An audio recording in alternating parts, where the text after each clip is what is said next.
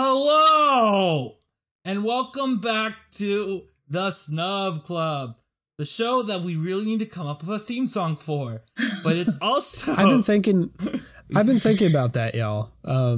I've got some stuff in the works. Oh yeah, I was thinking about that too, because I listened to pimp your podcast immediately when you didn't pimp ours on yours. Because I listened to it today, and I was because I recorded that before we started the Snub Club. Oh really? Wow, it's that old of a.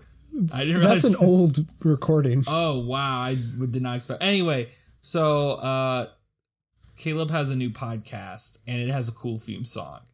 And hey, who are you guys? I'm not Caleb. That's why I'm pimping his movie. I'm not Danny. But we're both not Sarah.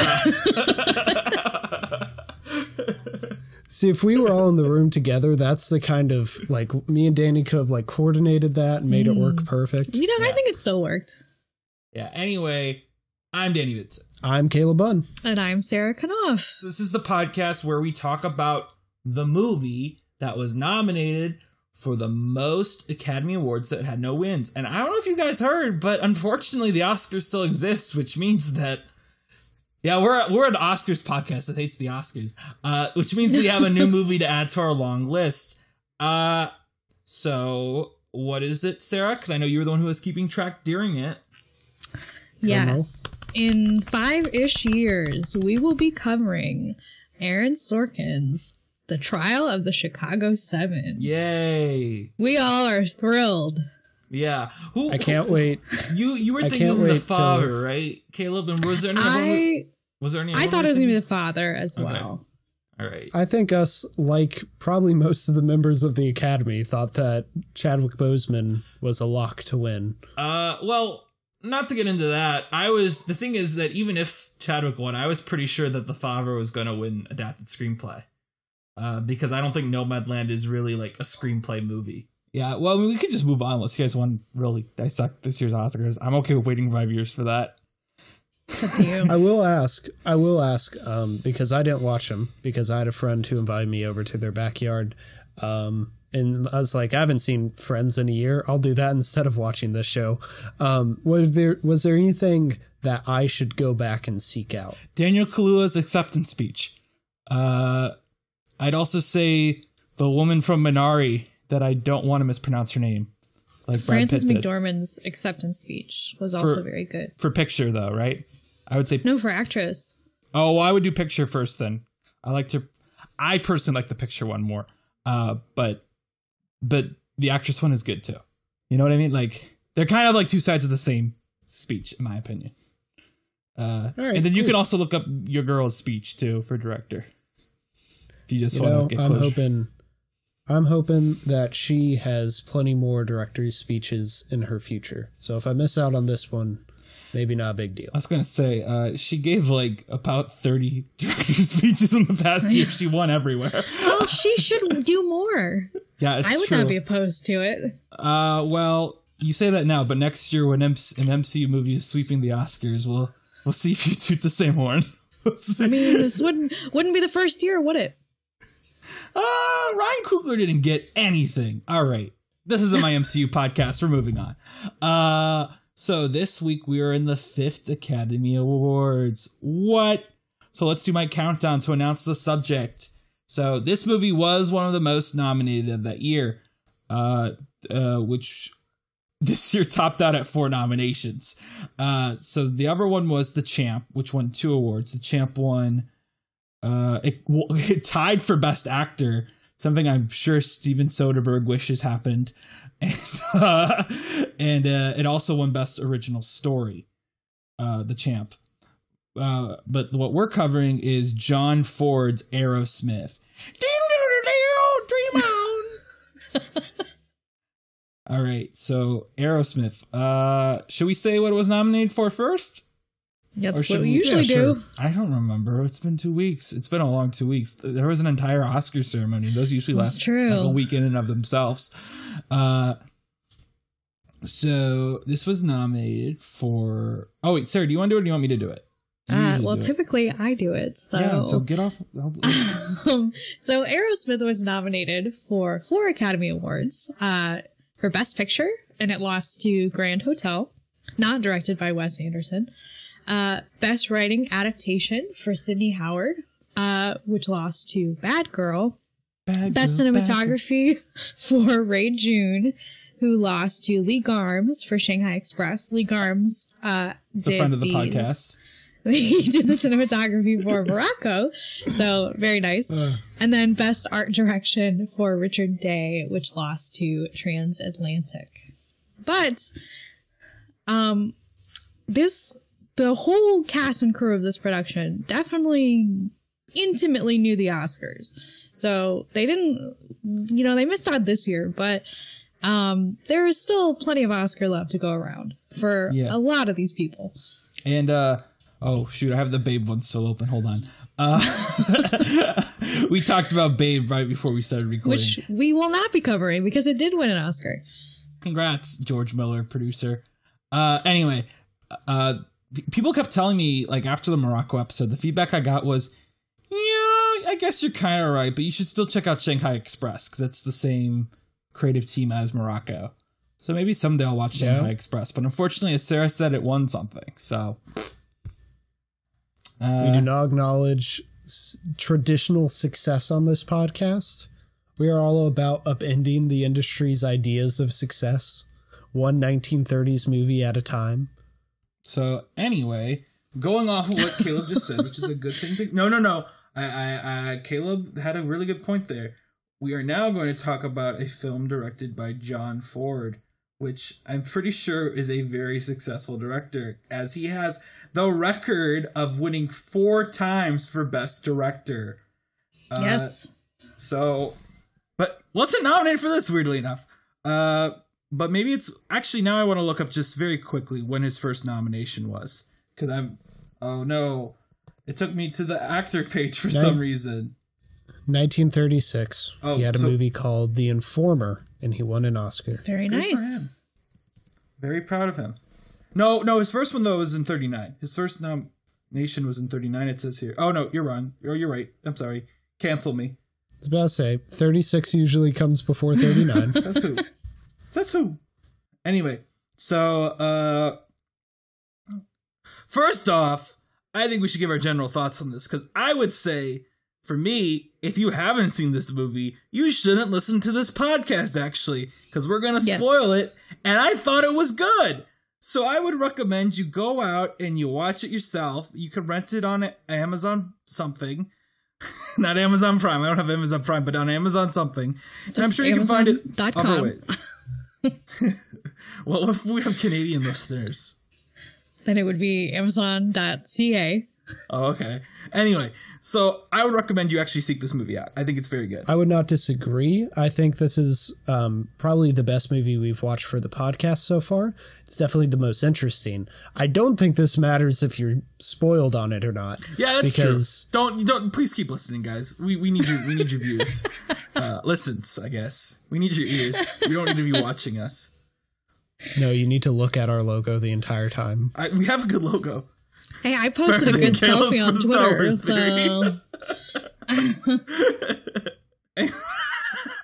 I thought you guys were going to give your general thoughts, but then I was like, oh. I just did. Yeah, no, I enjoyed it. I think it has kind of the same problem as Morocco in that I think the ending was a little bit poorly paced. This is a weird anecdote, but when I told my dad what I was going to be watching, my 6-year-old dad, who the last movie he saw in theaters was The Last Jedi, he knew exactly what I was talking about, which is very weird. Yeah, this seems like an obscure John Ford. Yeah. Well, as obscure as a John Ford movie can be, you know? So that was very strange that he, told me about it before I watched it, but thanks, Dad. Shout out to Brian. I thought it was good. I thought it was, we can get into it more. I think in terms of we've watched a few, romance type movies. I think in terms of being a romance, I actually thought it was the best one that we've watched. Which is kind of a weird thing, especially because not the focus. No, it's not the focus. Well, especially because it was kind of kind of lost in translation, lost in adaptation, that in the book, Arrowsmith was a womanizer. And in this, it was censored so much. Implied. Yeah, it was censored so much that he's a one-woman guy. But he did have an affair in the movie. It's not really addressed. It's implied. I would say, like, for most of the movie, though, the problem is that he's more so singularly focused on his work that he neglects his wife. Mm-hmm. So let's back it up a little bit. What is this movie about? Well, guys, I got historical context. Let's do that first. And usually... Wait, what? There's historical context for a movie about the bubonic plague? What? Here's the thing. I honestly would normally, I would be fine with us just skipping past the historical context segment, because usually I don't bring too much to the table. But this movie completely vindicated me doing this each week, because I spent so much time looking into the history of vaccines, because it's kind of super interesting. So are y'all ready for my PowerPoint presentation for my final in Vaccines 101? This is the vaccination special, so go right Vaccination ahead. Special! So, like, the history of vaccines, like, before that, there was a ton of history of inoculation and different types of vaccine-like treatments, especially in non-Western parts of the world. I think especially Istanbul was known for them. But, like, the first, what we recognize as a vaccine was invented in the late 18th century. It was smallpox, and it was made by this guy named Edward Jenner. And what's interesting is he got started testing his theory on cows, which is something that's reflected in this movie. And smallpox is one of the only two diseases to have been eradicated in human history, and it's the only one to have been eradicated through the use of a vaccine. But vaccines didn't really take off until the late 19th century, just because of like the complications in figuring out how to improve them and then like how to distribute them and stuff like that. So there were only 5 vaccines made in the 19th century, including one for bubonic plague made by Walter Haefken, but it's not very effective. By Arrowsmith. Yeah, we're not there yet. Martin Arrowsmith. But ironically, the bubonic plague vaccine was not deemed effective and still isn't. The World Health Organization only recommends it for high-risk groups today. So even after, hundreds of years. And this movie coming out, apparently they haven't figured out how to vaccinate for that one.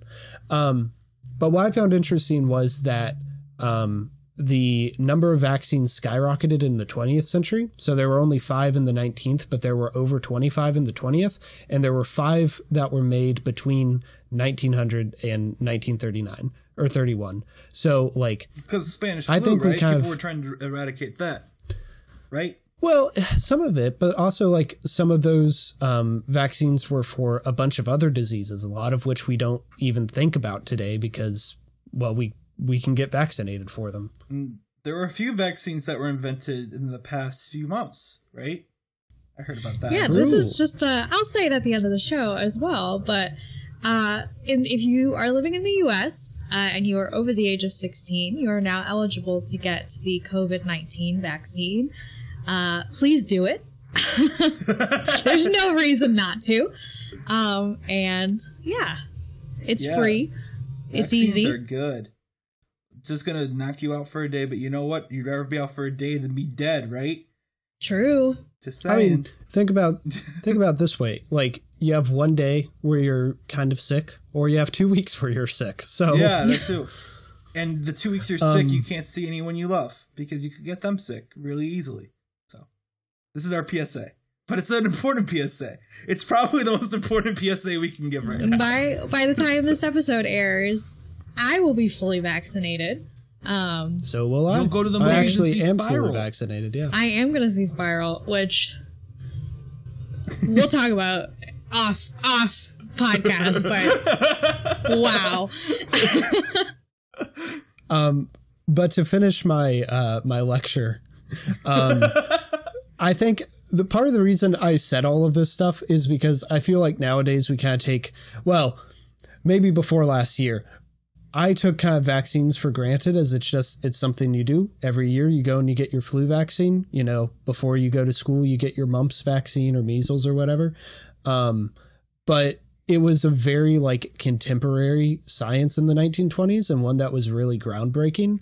And so I think it makes sense that they would make a movie about this because it's like one of the most, whatever we consider to be like the most exciting thing happening in science now is kind of what vaccines would have been in the 1930s. Yeah, and that's kind of interesting because my whole thought when I was watching this was like, you know, I've never really seen a movie about like doctors researching stuff to find a vaccine besides, I guess, probably Contagion, which isn't about that primarily. That's just about a pandemic happening, and there's a part of the story that's about the scientists trying to eradicate it. So I thought this movie was just fascinating from that viewpoint and how people I think generally think of, when I think of like the stereotypical older movie, like from this era, I think of something like Love Parade or even Morocco. I don't think of like a movie about a scientist who's obsessed with being a scientist and not being viewed as a hack. And I think that's interesting. I as I said, I thought this was a good movie. And I thought the angle was really interesting too. Now, shall we dive into it, as we say? Yeah. I want to start with the beginning of this movie. It's a very good place to start. And that's when I was confused if I put on the wrong John Ford movie, because it opens with someone like on a what is it? What's it called? A stagecoach? A buggy. Yeah. A buggy going west. No, it's a covered wagon. Caleb is the westernizer here, and it's just like we're going west to try to settle out there. I'm really glad that last week y'all told me that this wasn't a Western, because if I had started it, I would have been so disappointed like 10 seconds in when they cut from the Wild West to just some dude in an office. That's what it doesn't make any sense. Why did it open like I'm not too bothered by you it. You can take John Ford out of the West. You can't take the West out of John Ford. All right. The other thing though, it kind of speaks to one of my main thoughts in this movie, which is that for a 140-minute movie that was released in 1931, it's 31, right? 1931, right? Okay, so 1931. This movie being is that for even a movie that's 100 minutes and it takes place. It came out in 1931. It's just so fast paced. This is such a quick pace. I feel like if the movie was made today, be at least 2.5 hours long, and if not, it would be like a mini series on like FX. Because it just runs through a bunch of stuff. And as Sarah said, the womanizing stuff from the novel was completely cut out. So I guess would be, if you readapt this novel, it'd probably be, nowadays, it'd be prestige TV. Which is also kind of an indictment of the Hollywood system today. But it has like a very like old movie quality.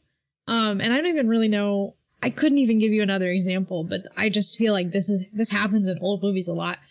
But like, they'll cut to another scene and they'll be like, it's been 2 years. Yeah, I like that actually though about it. Yeah, weird, I thought it was a good way to progress it, and it didn't, like, it's kind of exposition-y, but it doesn't feel like bad. Because the thing is, the movie like consistently does it. So to me, it doesn't ever feel out of place. It's just like, this is how this movie spans its time. So I was like, yeah, okay, I'm on board. Sorry, Caleb, what? It reminded me of the first half of It's a Wonderful Life if we didn't have the framing device of the angels talking, because that's also a movie that jumps from like long periods of time, but you've got like that structure. This just doesn't have the structure. So it feels like John Ford just sat you down in a car and just hit the gas and just is going for it. I assume this novel is 440. I just opened up the page for the novel. It's 440 pages on paperback. I assume this is like a long, great American novel. You know what I mean? Also, since I was curious about it, I looked up other adaptations. Fun fact, Helen Hayes reprised her role on an hour-long adaptation for a radio program where Orson Welles played Arrowsmith. This was adapted several times for TV, and then there was a Czech miniseries in 1999, and that's the last time it's been made into a movie. It also was the inspiration for an American rock band. I'm just kidding. It says not fact checked. This is a popular myth. In fact, the name was initially rejected because they thought drummer Joey Kramer got his name from the novel, but he explained a different spelling, and the name came to him when he was listening to an album called Aerial Ballet.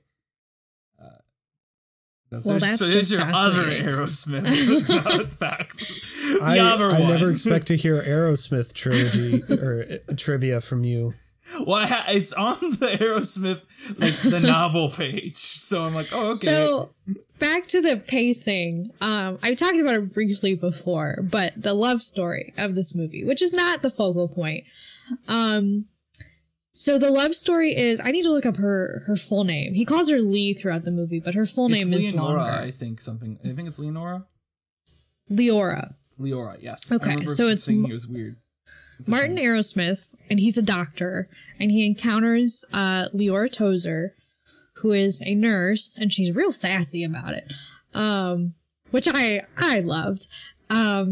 She's scrubbing the floor, and he's like, are you a nurse? And she's like, well, I am, but we're not supposed to scrub floors. It's very good. It's a very good setup. Cute. It's a good meet cute. And you watch the scene, and it's like, immediately in the movie, and like it goes from him being like, you should stand up when you talk to a doctor, to like, he's like, I'm gonna report you and all this stuff, and then he's like, so when should we get dinner tonight?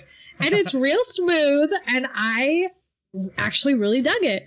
And they end up getting married 10 minutes into the movie. And on their first date, he tells her that he's going to marry her on their first date. He calls her my love. He does all this stuff. And I found it completely believable. Here's the one thing that almost ruined that for me. So they have great chemistry together. It's super fast paced, but so is everything in this movie. Like he goes to doctor school. Yes. Medicine school. I don't know why I'm forgetting what it's called. Medical school. But he goes to it within the span of a cut. But what really ruined their relationship for me in those first opening minutes is she's like, I need some soft music for this moment. And so she puts a quarter in the jukebox and it starts playing the William Tell Overture, which is not soft music. You know what? I loved it though. I thought it was charming. I thought it was funny. Then, yes, I agree. But I want to move on and in a way move back also. But it don't worry, we will move forward. So Caleb, I just remember, it just popped in my head because this reminded me of It's a Wonderful Life too, but for a much more superficial reason, which is that after this, he has to give up his dream to move to a small town, which is literally what It's a Wonderful Life is about. However, in this movie, he's like, nah, we're going back to New York eventually, which is, I'm down for it. It's very different than what I'm expecting from this type of story. This whole movie gets a lot more cynical than I thought it was going to be, judging off the first half hour. There's a surprising number of dead babies in this movie. Yeah. I think that's probably the most pre-code thing about this, is that I always heard that, like, don't mention miscarriage. I can't think of, anything. And that also, of course, reminded me of Up at points, too. But that also, the pacing reminded me of Up, because Up goes through a whole life in 4 minutes, and this just goes... Yes. But yeah, no. Also that, what's interesting about him moving out is, like, it's framed very much as this go west young man, like, thing, where it's like, there's plenty of opportunity out there, but there isn't. And it's like this very interesting subversion of the Western ideal. I think the film is pretty upfront though about that idea, because his whole thing is like, I wanted to be a researcher, and he's saying it's good, but then of course his mentor is like, nah, don't do that. You know what I mean? Like, they call it real man's country and a place of opportunity. Yeah, but then the guy, his mentor, is like, you wanted to be a scientist, not a person helping old ladies. So I think you're very immediately given the both sides of the angle of it. And there is great opportunity out there ultimately, because he finds the cows. Yeah, but we're getting ahead of ourselves. I also think, like, Leora is like, she's aware that where she grew up is like, for hicks. They need a doctor. That's it. Like, she's like, we don't need a doctor. So I keep stressing this, but I really like the dynamic of their relationship, because I think that she is a good foil to him. She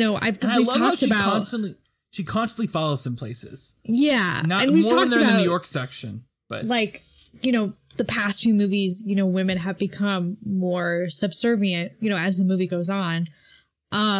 We'll talk about what happens to Leora in this movie, but I feel like she pretty much maintains who she is throughout the entire movie, which is I really liked her character. I thought she was, sassy. I thought she was independent. I really like that she knew her worth. There's a lot of moments where she's like, you are a terrible husband, but that's fine. I like that. I like the dynamic a lot. And to be kind to Mr. Arrow, I think he is an asshole. But he knows he's an asshole, which just makes me like him more too. And usually, like in movies like this, even nowadays, where there's like the hardworking husband and the dependable wife, the husband has no sense of self-awareness, but he's pretty much like constantly, like not constantly, but like maybe once every 5 minutes, he's like, yeah, I probably should be home a bit more than I've been, And I feel like that feels very revolutionary for this being in 1930, because now movies nowadays still have that issue. I think it's this bigger thing within the movie where it's treating this as like a great man narrative, where it's this one man who through his hard work and ingenuity and wit like solves this big problem. And it's kind of this idea where you boil history down into these few individuals. And part of that is that within this movie, Leora recognizes like the value he's bringing and stuff. And that's very interesting. And I think it can strengthen her character at times. But I also think this movie sometimes oversimplifies like the amount of collaboration and also the cost that it takes to get to like such big scientific discoveries. Well, sure. But I would say, yeah, I agree with that last point. But I would say, if anything, this feels more like a deconstruction of the great man thing, because it's constantly showing like the entire point of the third act is both what he is doing is wrong to deprive these people of vaccines, but moreover, that by giving up on that thing, he has degraded science. So you can't win either way, and he fails both ways. Does anybody remember the inner title at the beginning of the movie? I don't remember exactly what it is, but it's like I don't remember it. It's like the man who put his heart into his career and did everything for the love of one woman or something like that. Yeah, it's like that. Yeah. I will say that the tagline for this movie spoiled some element of it to me, because the tagline I saw on Letterboxd was "He fought for man and lost a woman," which made me go, okay, so either she's gonna die or she's gonna lose her like romantic, like, you know what I mean, like she's gonna walk out on him. Which is why at points when I think at one point she goes, "I'll walk out on you," I was like, "Ooh, is she actually gonna walk out?" And she doesn't. Well, actually, not to jump too far in the back, but both of those do kind of happen to him. What? Yeah. Yeah. He is a great man. No, I'm kidding. We love him. He's okay. Yeah. Going back. So let's talk about him in the small town, because there is one event that we've kind of glossed over. I wanted to do that. Wait. Go ahead, Sarah. I think we're gonna talk about the same thing. Yes. I'm sorry. My catchphrase is interrupting people. We decided that on my podcast recently. How accurate. Yeah, so he's in the small town. There's a guy who says that his cows are dying. That's not what you're talking about. No, can I talk? I'm sorry. But I do want to talk about. No, I do want to talk about that. But I think we're skipping something, which is the first house call he makes. Oh, which I think is worth talking about. Which is connected to the cows. Yeah. Yes, it is, because it's the same guy, yeah. First, before we talk about that, really, I want to give a side comment, which is I like that this movie has a lot of accents in it. It feels very much like all these people are recent immigrants to America, which is cool to me, because that's always what I think. That's what the culture, I think, of the 20s and 30s that is sold to us now. But movies don't usually have that, because they're usually very ethnocentric. You know what I mean? Like, they're all American actors with the exception of maybe like a German lead. And that's something that's very John Ford too. I want to know. He does that a lot in his westerns. This is my first John Ford, to be clear. They're usually all European immigrants, and usually a lot from like Norway and stuff. But if my memory serves, but like, a lot of European immigrants weren't considered white, and so like in its own way, it's boosting up an immigrant narrative that we do not have today, which is always cool. It was mentioned in the movie. like the vet says something about the guy whose cows are dying, and he says like, all these Swedish people don't like understand me or something like that. And then, ultimately the vet turns out to be useless. So it is kind of that narrative, and there's another big moment, which is much later in the film, that we will talk about, because it's kind of something that the movie is known for, I would say. But what were you going to say, Danny? Oh, and about the daughter. Well, this is actually, first off, this is me being stupid, which is that when he immediately, like when he said to his wife, I think it might be what is it? Was it diphtheria? I don't know. Something like that. Well, it's like an Oregon Trail. Like I know it's from the Oregon Trail video game. And I go, like, that seems like a big jump for it being a sore throat. No. You can have multiple things in Oregon Trail. Anyway, so she's like, she has a sore throat, so I think it could be this. And then I'm like, all right, good. Yeah, sure, buddy. And then it is that. So I'm like, oh, I guess he was right to be worried about a sore throat. Because to be clear, them selling it, oh, she has a sore throat and she's like in bed, barely moving. They undersold it a little. I'm just saying. But what I really want to talk about here is I think, and I'm tipping my hat super early here, the cinematography in this movie is astounding. I was going to say the same thing. Because I'm thinking about the scene where he talks to his wife after and it's there in silhouette, yes. Yeah, and I was just like, whoa, this is great. And there's other great shots in the movie, too. There's a lot of stuff really good, like, really good zooms on things. Yeah. And really good, like, foreground movements. Just really, really, like, good cinematography. Yeah, I was like, how have I never seen any of these? Because they just immediately look like iconic, stark. It makes me... Again, tipping my hand here. I want to watch the movie that won cinematography this year, because I don't understand how this is one of the best looking early films I've ever seen. I can easily give it that credit. Like, 30s, I hate to be like this, but if you think the cinematography is good here, you should watch other John Ford movies. I should watch because it's even better. I know I should watch other John Ford movies. This stuff has, I think it has occasional really great moments, like the moment y'all are talking about of cinematography, but then a lot of it's also just kind of standard for the time. So it's not exactly as consistent. Like The Man Who Shot Liberty Valance, which is one of my favorite movies of all time, but like it is constantly amazing cinematography, not just like stunning shots, but just he understands how to frame a story. It's really impressive. And I think you see glimpses of that here. Well, but even you're probably right. I mean, 100%. Like, John Ford, I don't. But I do want to push back on you. Like, it's just, I even think the standard side shots of this are good. They're usually like weird, like not weird, but I'm not used to seeing these full body shots and such early things. Like, I remember there's a scene when they're in the institute and like three of them are talking, and I see pretty much their entire body, but I still have the focus on their. I don't know. I just really like the framing in it a lot, even when it was incidental. Well, I think it definitely feels to me like it's coming out of that like stage play, silent film type framing.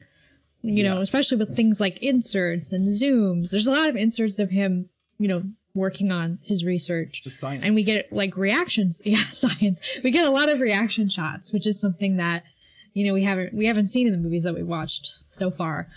That silhouette shot, it reminded me of Gone with the Wind. There's a silhouette shot in Gone with the Wind, and it's very good. And this movie has a connection to Gone with the Wind as well. Did it win an Oscar? If you guys, the Gone with the Wind won an Oscar. I'm sorry. I just wanted to ask really dramatically. It's won quite a few. Gone with the Wind. But it had the same writer as Gone with the Wind, and he ended up winning after his death. Wait, the same screenwriter, or is it based off the same screenwriter? Okay, because I really don't know anything about Sinclair Lewis either, but the name is familiar, so sorry, I don't care about Gone with the Wind, but that's cool that he won posthumously. Academy should do that again sometime soon. Anyway. So he fails. He goes on this call and he fails to save this man's daughter. A little bit later, though, the man's like, "Yo, my cows are sick," and he's like, "Well, I think I can handle a cow." And so he starts basically experimenting with the idea of vaccination with these cows, much like Edward Jenner did.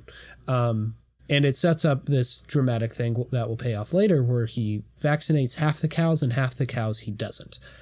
Which at first is just like, oh yeah, that's the scientific method. And I thought John Ford was just kind of trying to explain control groups to people. But no, that actually pays off. What I think is interesting about this movie in general is, and it's the elephant in the room that we've kind of acknowledged already, is that watching it now, knowing how all the recent vaccine studies were done, that I'm just like, yeah, this makes sense. But like, it's weird that like now, and especially later on in the movie, where there's a much more like, I don't want to say cruel element to it, but a much colder element to it, when, you know, there are actually so many lives on the line directly with your control group, you know, human lives. Yeah, human lives. Yes. And I feel like though that you even feel that with the cows, because you know those cows mean a ton of money to that guy, and he's like, can't you just do it to all of them? It would have really helped me. And he's like, that's not what science is. He's like, all right, whatever. Like, you know, like that, like that's really what the farmer's like. Yeah, okay, whatever. Yeah, that's basically it. Yeah. He's like, and then he's like, that actually what cracks me up too. Is that he's like, so how much do I owe you? After the guy, he just goes like, yeah, I could have saved all your cows, but I only saved half of them. But that's, okay, but how much do I owe you? Give me half a cow. That's kind of the point of the movie, though, is he wants to be, you know, known scientifically, and ultimately, spoiler alert, but he decides to go with what's for the greater good, with mixed results.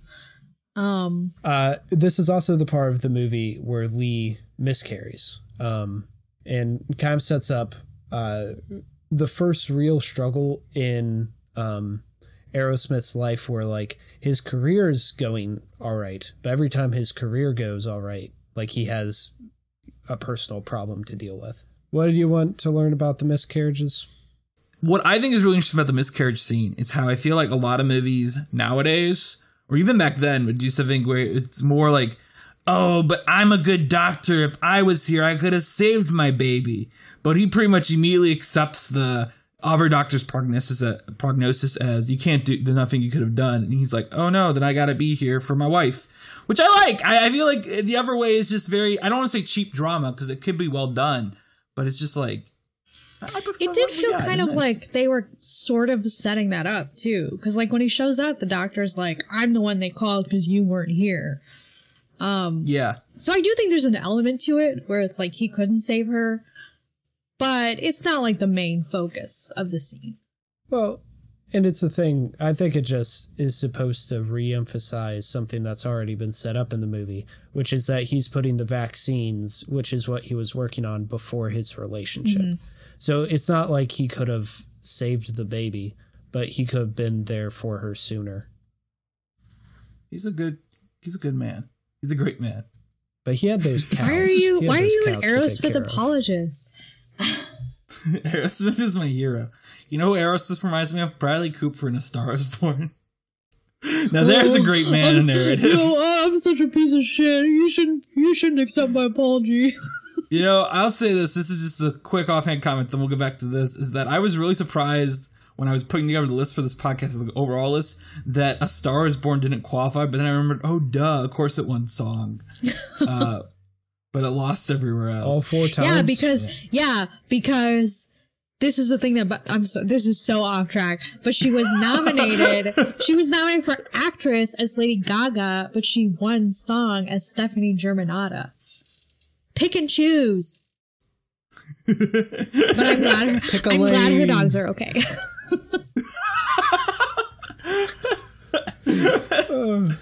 Okay. So a miscarriage happens, and weirdly they take this as permission to just move to New York. Not exactly most people's response to having a miscarriage. Well, it's because they know they won't have to pay for the cows. What? His vaccine for the cows gets him the job. Oh, and I kind of took it also as like, well, I won't be raising any kids, so I guess we can afford New York. See, I don't know. For me, from my perspective, it was like, you know, they just went through, you know, a traumatic event. So of course they want to leave. You know, I thought that was kind of the base level of it. Every time he sees those cows, he's like. But also, the downside of this pacing style is we have no idea how much time happens between the miscarriage and him actually going to New York. Actually, well, you know what? I'm not going to argue because there's no way for me to look it up. But I actually thought that to me was one of the times I really remember them being in the apartment and being like, wow, it's been like, oh, no, it wasn't then. It's later on where he's like, I've been working here for 2 years and I have nothing to show for it. Which, on that note, I didn't say this before, but I feel like it's relevant now. Like the pacing and like the year thing, I appreciate that, like, it makes sense from like a science level, because obviously, you know, they're not gonna like happen overnight. And I appreciate that he's like, I've worked on this for so long and nothing's happened. I think that's a good bit of realism in an overall fantastical movie. I'm just kidding. That didn't make any sense. This is my favorite fantasy, Arrowsmith.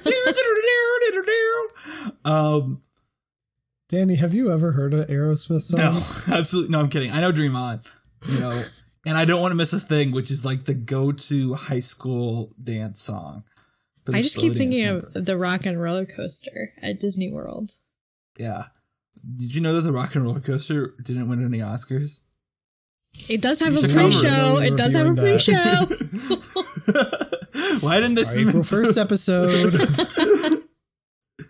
That's what we're doing our post-vaccine episode, right? We're going immediately to a theme park without masks on. That seems like a plan. Please. I mean, with masks, but please. Hey, if you want to come up with... Never mind. I'll say that off. I'll say that off mic later. Anyway, so... I felt like there was... Oh, wait. What about her... Okay, yeah. What about his, like, weird coworkers who, like... He gets introduced to them and he's immediately, like, really combative with them. Or maybe his bosses. Yeah. I can't remember. One of them's just like, don't interrupt genius. Or don't interrupt the prodigal son. Yeah, so it's the coworkers we're introduced to. It's his mentor from back in the day, who warned him not to go out west, and he has returned.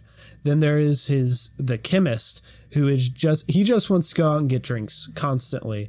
And Arrowsmith is always like, no, I have to do science. And he's like, it's just one drink.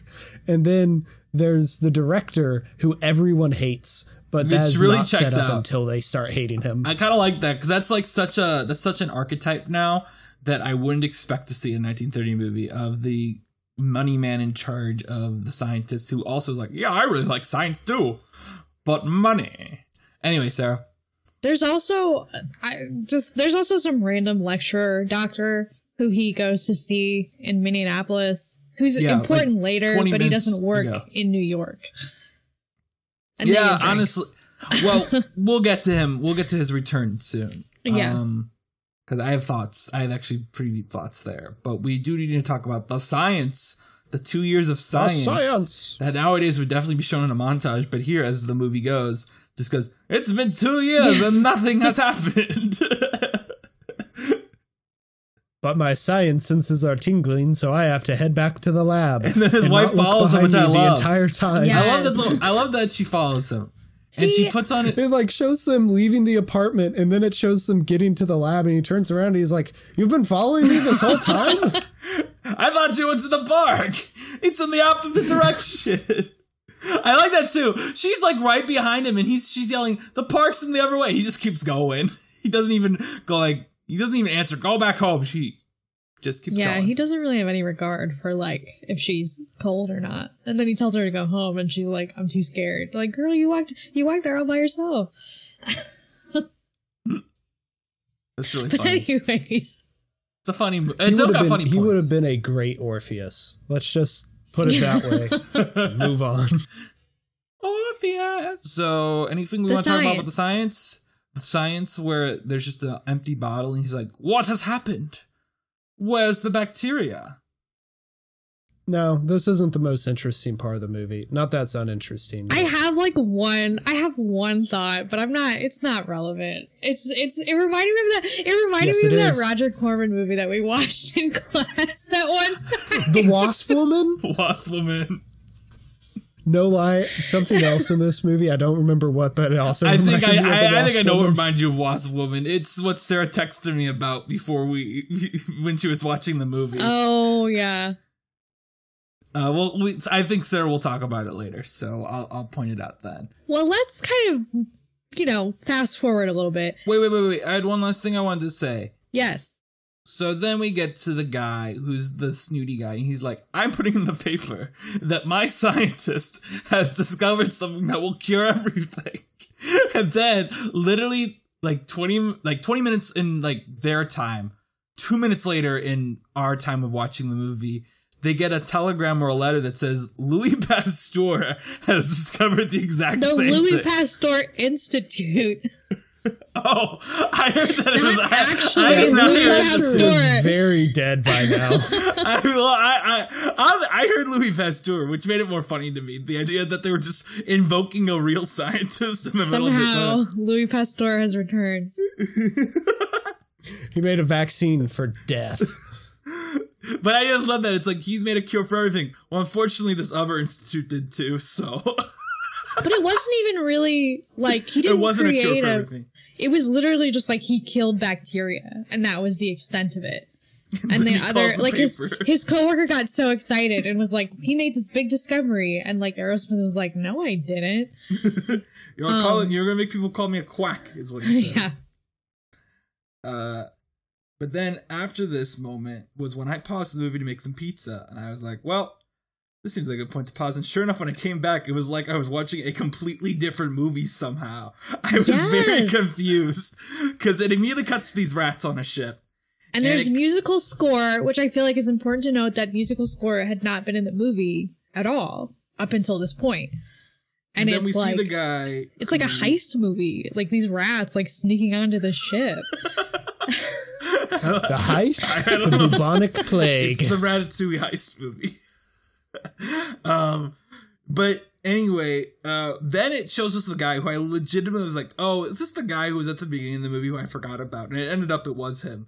But they don't really give you that the lecturer. They don't really give you that context till he re-meets up with Arrowsmith.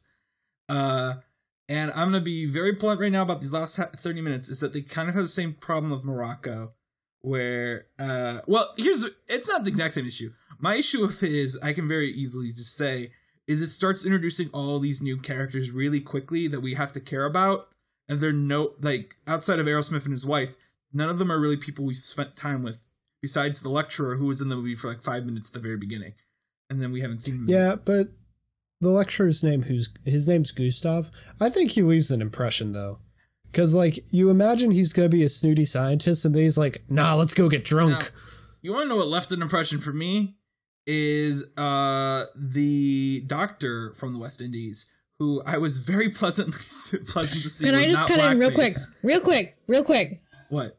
I feel like it's very important to note that the pacing really suffered because they had to cut out a lot of stuff. Particularly the stuff with Myrna Loy. Because I know who Myrna Loy is. Like, I recognized her name in the credits. And I was like, where is she in this movie? And she doesn't appear until the very end. And, like, all of her scenes were cut out. But, yes, this other doctor from Howard University. Yes. Yeah, and I was so happily surprised to see it wasn't blackface. I'm just going to be incredibly blunt there. I was fully expecting it because of the year this was in. But no, we have an actual black doctor in 1930 who is smart, and so well done portrayal. It's not really a big role, but I was pleasantly surprised to see it in this big mainstream Hollywood movie. His name is the actor's name is Clarence Brooks, and he's probably best known for an Oscar Micheaux movie, Murder in Harlem. Oscar Micheaux, for those of you who don't know, was a independent black director around this time. Who was like, well, Hollywood's not gonna tell stories about black people. I will. I kind of want to. Very impressive figure in I film feel like history. he's it's not. He doesn't have a big role, but he has. I think he makes a very distinct impression. To me, more so than Gustav. But to be fair, also the big impression to me was also just from the surprise that he was in this big Hollywood movie from 1931. Had a black doctor who was a good doctor. He's a black doctor. He shakes Arrowsmith's hand, which is a big thing. They work together. But it is very much the rest of the movie is very much, kind of the white man's burden going to the West Indies and like, helping out. Yeah, there's still I'm not giving the movie too much credit. There's still some questionable moments, especially where they decide to distribute the vaccines is kind of a questionable thing. But I think it's important to note that like his portrayal as this doctor was like unprecedented at the time. Like there had never been a portrayal like this of a black man in a mainstream film. So it is. I will say, cool, I did see some reporting on it that got me a little. I don't want to say annoyed because we made the same mistake, but I saw some reporting on it that said he had a pivotal supporting role in Arrowsmith that was unfortunately overlooked by his white contemporaries. But here's the thing: it was like implying Oscars, but like as we've covered on this podcast before, there is no supporting actor Oscar yet. So I was kind of like. I think people, I guess I don't know contemporary audiences, but to me, if you watch this movie, he stands out in a very positive sense. I like him. Now I want to check out Murder in Harlem because I think, as I said, he's really in the movie for like 10 minutes, like at the most 10 minutes. He does, but he has a lot of presence. He does have one line, like when he first starts talking, which feels like Hattie McDaniel's. Sorry, Gone with the Wind. It feels like Hattie McDaniel's acceptance speech, where he says something like. He says, like, what does he say? He's like, I want to be a credit to my people or something. Yeah. And I was like, I don't know. With movies like this, it's important to, like, recognize what was unique and, like, in some ways groundbreaking. But you can't ignore everything else, too. Definitely. You have to acknowledge the good or the bad with the good. Definitely. So, yeah. Also, you could argue in a way that since he is so on board with the science, that he is in a way portrayed badly. I don't know if that's the way to put it, but like, everyone else is telling Arrowsmith he can't do his experiment here, and then he goes, no, you can. And ultimately in the film, that's framed as a negative. He's the one who suggests that they go to this poor area. Yeah.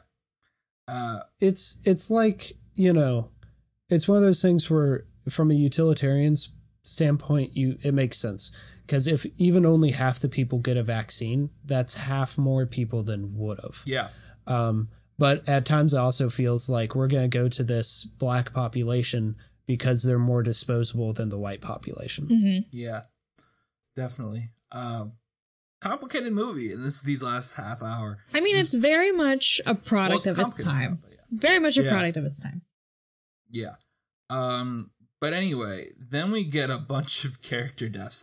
We're kind of rushing through this because we've been here and been talking about this. Yeah, and the movie rushes through. He has an affair with a woman, but it was all cut out. Myrna Loy. Only signified by cutaways. Yes, but it was. I mean, there's apparently 10 minutes of footage that was just never released. Which I feel like, I've said over and over that I really like the love story of this movie. And I feel like, it is an error in the adaptation since he is supposed to be a womanizer, but like, I feel like it kind of wrecks the romance for me a little bit. Cause it's like, why is he having an affair? Cause she dies pretty much right after the affair too. So it's like, yeah. Oh. Also, I will say it's a weird, it's a weird inclusion because Lee dies of the plague while he is off, three people die. So it's Lee, it's Gustav, and then did we ever say his name? The black doctor's name. Marchand. Yeah, he dies as well. Yeah, Oliver Marchand. But it's like the miscarriage. It's like the miscarriage where he wasn't there for her. And so it's bringing that together. But then because you have the whole affair subplot, that's just distracting from like the thematic emotion of the finale. Oh, well, I want to quote Wikipedia here very quickly, which is that Myrna Loy has only a few scenes with Coleman, but their relationship is underdeveloped to the point of being indecipherable. And I think that's pretty accurate. Whoever read it in Wikipedia, I'm like, that's pretty true. I love when people on Wikipedia write like super subjectively. But it is pretty indecipherable. The only reason I know that it's I was kind of like, is this the only thing that really gives it away is the cutaway when he's in bed to me. Yeah. Everything else in this is just kind of like, oh, it's a pretty lady that he sees, that he's surprised to see. So he's going to be friends with her. The other problem too is like she's introduced and then nothing really happens with her until Lee dies. And so it's almost like, I don't know. I feel like Lee got a raw deal because it's like there can only be one woman at a time. Well, he ends up rejecting her. She says, I want to be with you. And he's like, no, absolutely not. I believe I have science to do. Okay. I like the ending. I want to be very clear. Are we jumping to the end? Because we can jump to the end. Yeah, let's jump to the end. Okay, I'm okay with us moving on because, this movie's good. You should check it out. Once Lee dies, he decides to give everyone the vaccine. He's not going to have the control group anymore. Yeah, he gets drunk. He gives everyone the vaccine. He does a Joker laugh. He goes back to New York. He does do a Joker laugh. So anyway, then he discovers, before we get to the very end, he wants to go talk to his mentor, who, of course, he knows is disappointed in him, and discovers his mentor has had a stroke. Which... I don't know. The thing to me about this ending and overall is like it's just very sad and tragic in a sense where there's I don't want to be like I can't decipher the meaning behind it because I can, but it's hard for me to put into words outside of obviously the very end where to me I think he just kind of gives up on caring about people because it's like first his wife died without him and then he wants to beg for approval from his father figure who can't give it to him because he's had a stroke. See, I saw it as the opposite. I saw him as fully caring about people because he, like his coworker is like, I'm leaving. I'm going to start, a new company. And we're going to, dedicate ourselves to this. To me, the ending was like, Arrowsmith was like, science should be for everybody. That's what I thought it was. He's like rededicating his life. See, my way I viewed it was him being like, I'm going back for science, meant that he was going to ignore his recent throwing away of science to give out the vaccines, and he wanted to become cold again. So that's interesting that we both came to different conclusions, because I think they're both valid reads. I have a third read, which might... I don't know how you'll feel about this one, Danny. I feel like those last 10 minutes are the worst part of the movie because it feels just devoid of consequences. Yeah. We don't really get to see the effect of him leaving, like doing the science and leaving. We don't get to see the full effect of like the fallout of him doing, giving everyone the vaccine. We don't get to see the full effect of him not being able to come to terms with his mentor's stroke. I feel like all of it is so compressed, and to throw in just he then rejects this random woman who he may or may not have had an affair with. It feels like it got very sloppy at the end. Absolutely. And it was just rushing towards him, like victoriously grabbing his microscope and then being like, for science. And I think that's kind of in the same sense of Morocco, where it's like, I was working on other stuff at the time, disclaimer, but like I felt like I was kind of spacing out a bit, and then when I like came back to it, I was like, nothing has really happened, like nothing like major I feel like has been happening. I think the ending was extremely sloppy, and I think a large part of it was potentially that they had to cut a lot of stuff, I think. Yeah, I could see that. I'm just kind of like, I don't know. I like the ending more than both of you guys. I know I did. I don't think it's a perfect ending, but I like to me, it is quick paced, but it still lets like the individual tragedies hit one by one. Like, cause first both the doctors die, get their own death scenes. And then she gets her own death scene where he discovers her, and it's like really good cinematography again. Then he gets drunk, and basically, to me, him being drunk makes it look... I don't want to be like, yeah, he gave up. Like, that's what it... Like, it's like he has lost his conviction to do proper science. So, even though it is framed partially as a good thing, too. Well, so that's remember, tragic. He didn't want to get drinks with his coworkers, and then he gets drunk. Ooh, not really, but payoff. The evils of alcohol. It's a pre-code film, so... and then, I don't know, it worked for me. The only part that doesn't work, as you said, is the entire thing with the woman. who should be cut from the film entirely. But she's like, I mean, Myrna Loy, like I said, I know who Myrna Loy is. She was like a famous actor. She's a silent film actress, and then she became, a very famous comedic actress. And it's like, why was she even in this? Like, what purpose? She's not the problem. Yeah. Well, no, I'm saying cut her from the movie. No, yeah, absolutely. Before you even shoot it. It's an adaptation. You're already removing the womanizing. We don't need to keep the affair in, So we've got... Are we all good with the movie? I think that we have wrapped up the plot, yes.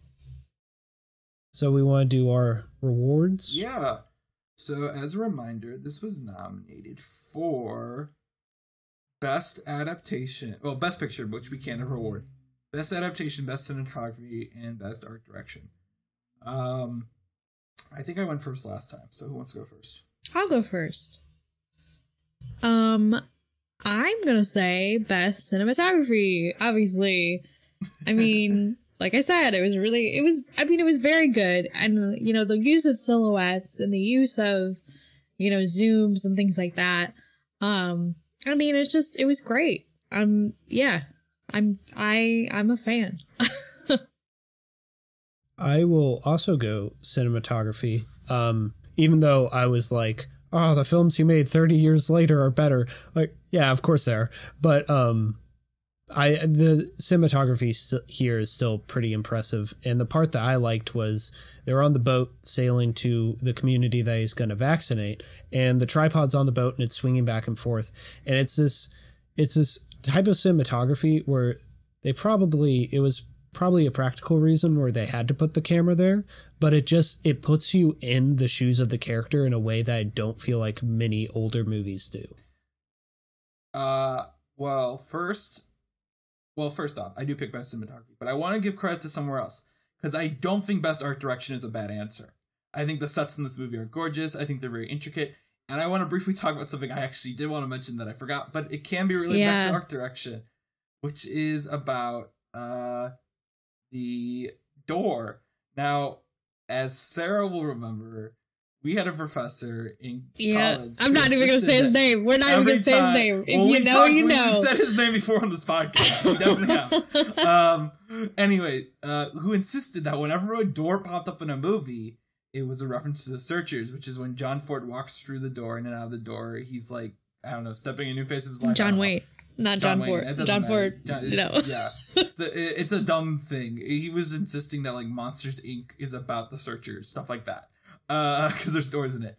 And I want to point out that when he walked in to discover his wife, we get a close insert of the door opening. What? John Ford is referencing The Searchers. Came out in 1956. Almost like it's like a director trademark. Anyway. He did it. He pulled it off. He's referenced The Searchers.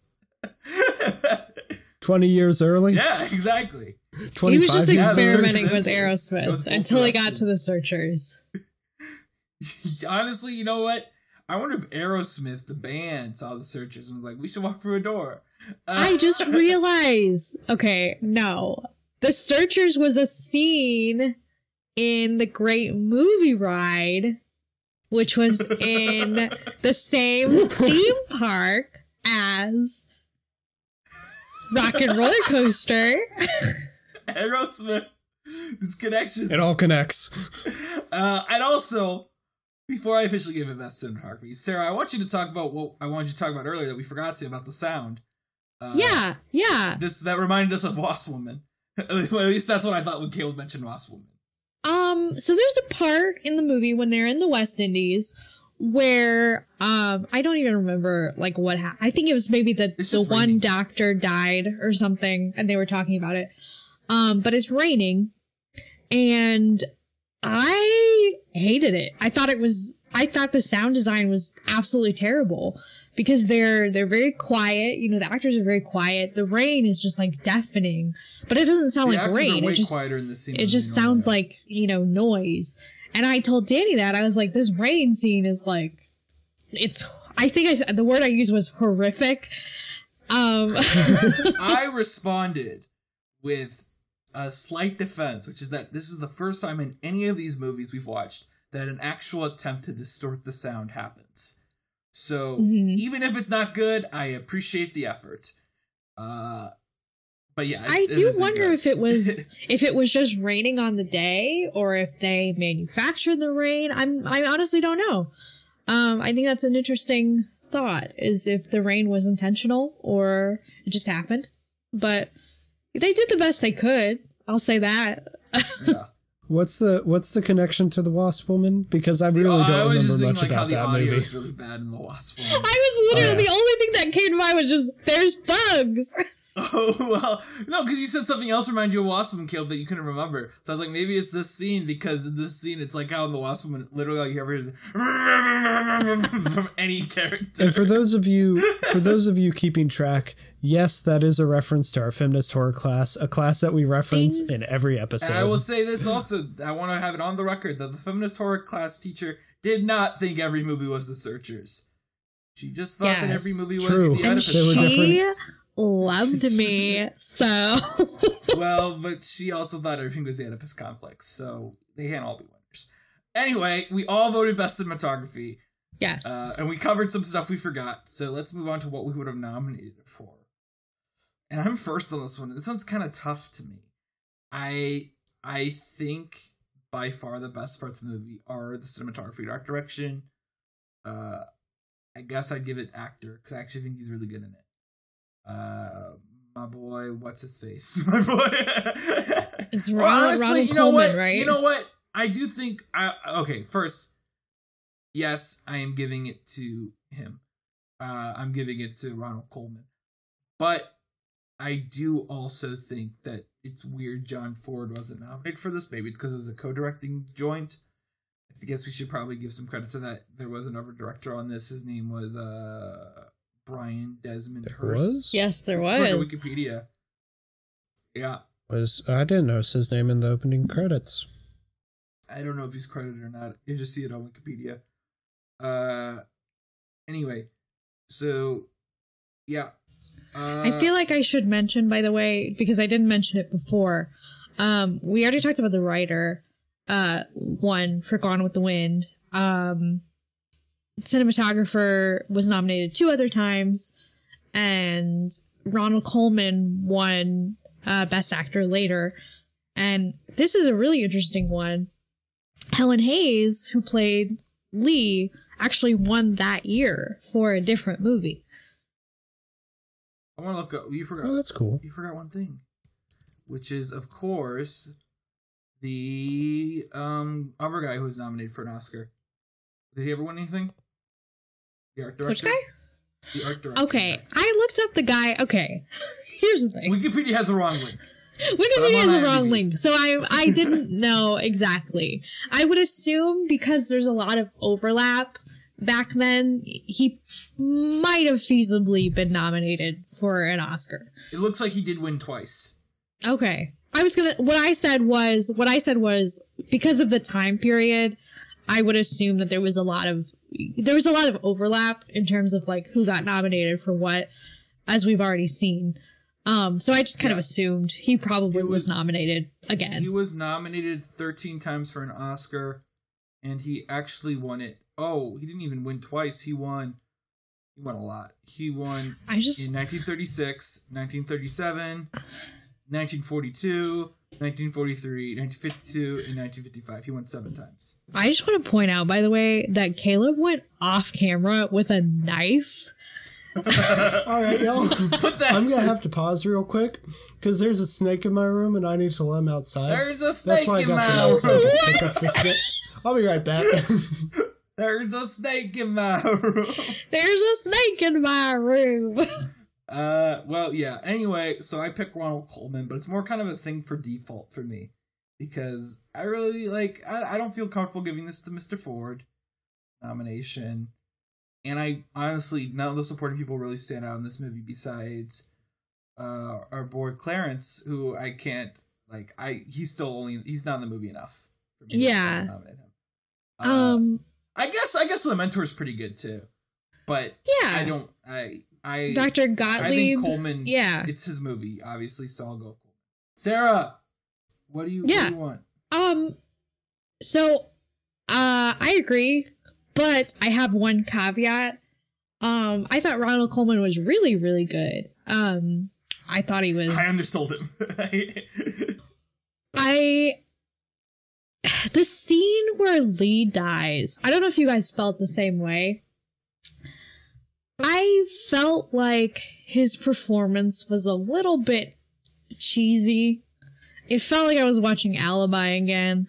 It was just kind of like he didn't like drunk acting too. Yeah, I was gonna say I feel like the drunk acting got me more to Alibi, but a different character in Alibi.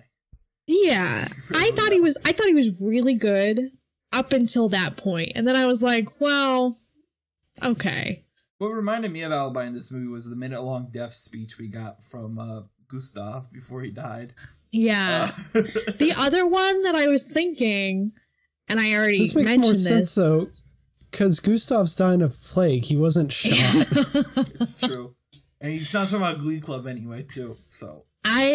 I really liked the music in the opening credits, and I was like, okay, that's good. And then there was no score throughout the rest of the movie. So I was like, when I first started, I was like, that's something to keep in mind. And then there was, nothing. So my, bottom tier one, I guess, would be score, but I'll say Ronald Coleman for actor, despite one little blip. Yeah, so this is tough for me because I think it was nominated for most of the stuff that probably would have deserved. Just wait till we get to except it wasn't nominated for nominations. This will be really hard then. Yeah. Ford wasn't nominated, but also this is on the weaker end of his films I've seen. So I'm not sure if I want to give it to him. I'm gonna do something I'm not super sold on, but just because I can't think of a better idea, I am going to give this best editing because I think that for this pace, how quickly this is moving, the editing did match the pace really well. And even though they had to edit around the affair subplot, I think they did that as best as they could. Can I argue against the editing for a second? And you can still pick it. But I want to mention one scene that I wanted to mention earlier that I forgot. And that's the scene where he runs into the vet when he's coming back. And I think he punches him. I couldn't tell with the edit. I love that scene. Oh, that's the most Western this movie gets. Because the vet says something like, you know what you're going to get. And he puts his fists up. He puts his fists up, but then it cuts to him falling over. And I was like, wait, what? I was very confused. You cut before action, right? You don't cut on action. The wrong person who fell over. I feel like I should note, by the way, that this was, I think we already mentioned it, but this was a pre-code film, but for some reason, the editing around the affair is very strange to me for a pre-code film. And apparently editing a vet punching a doctor as well. Yeah. I was also, Caleb, you can pick editing, but I think it's interesting enough as we're picking actress for this, because we all seem to really like her. Well, she already was. I always pick actress. So. Caleb, it's your job. You gotta pick the actress. Don't you? Or do you hate women this week? I've been told I hate women on this podcast. Listen, I've stood up for Lee. You're the one who's defending Arrowsmith. Hey, you're the Arrowsmith apologist. Song. Anyway. I'm sorry, I'm dying over do you hate women?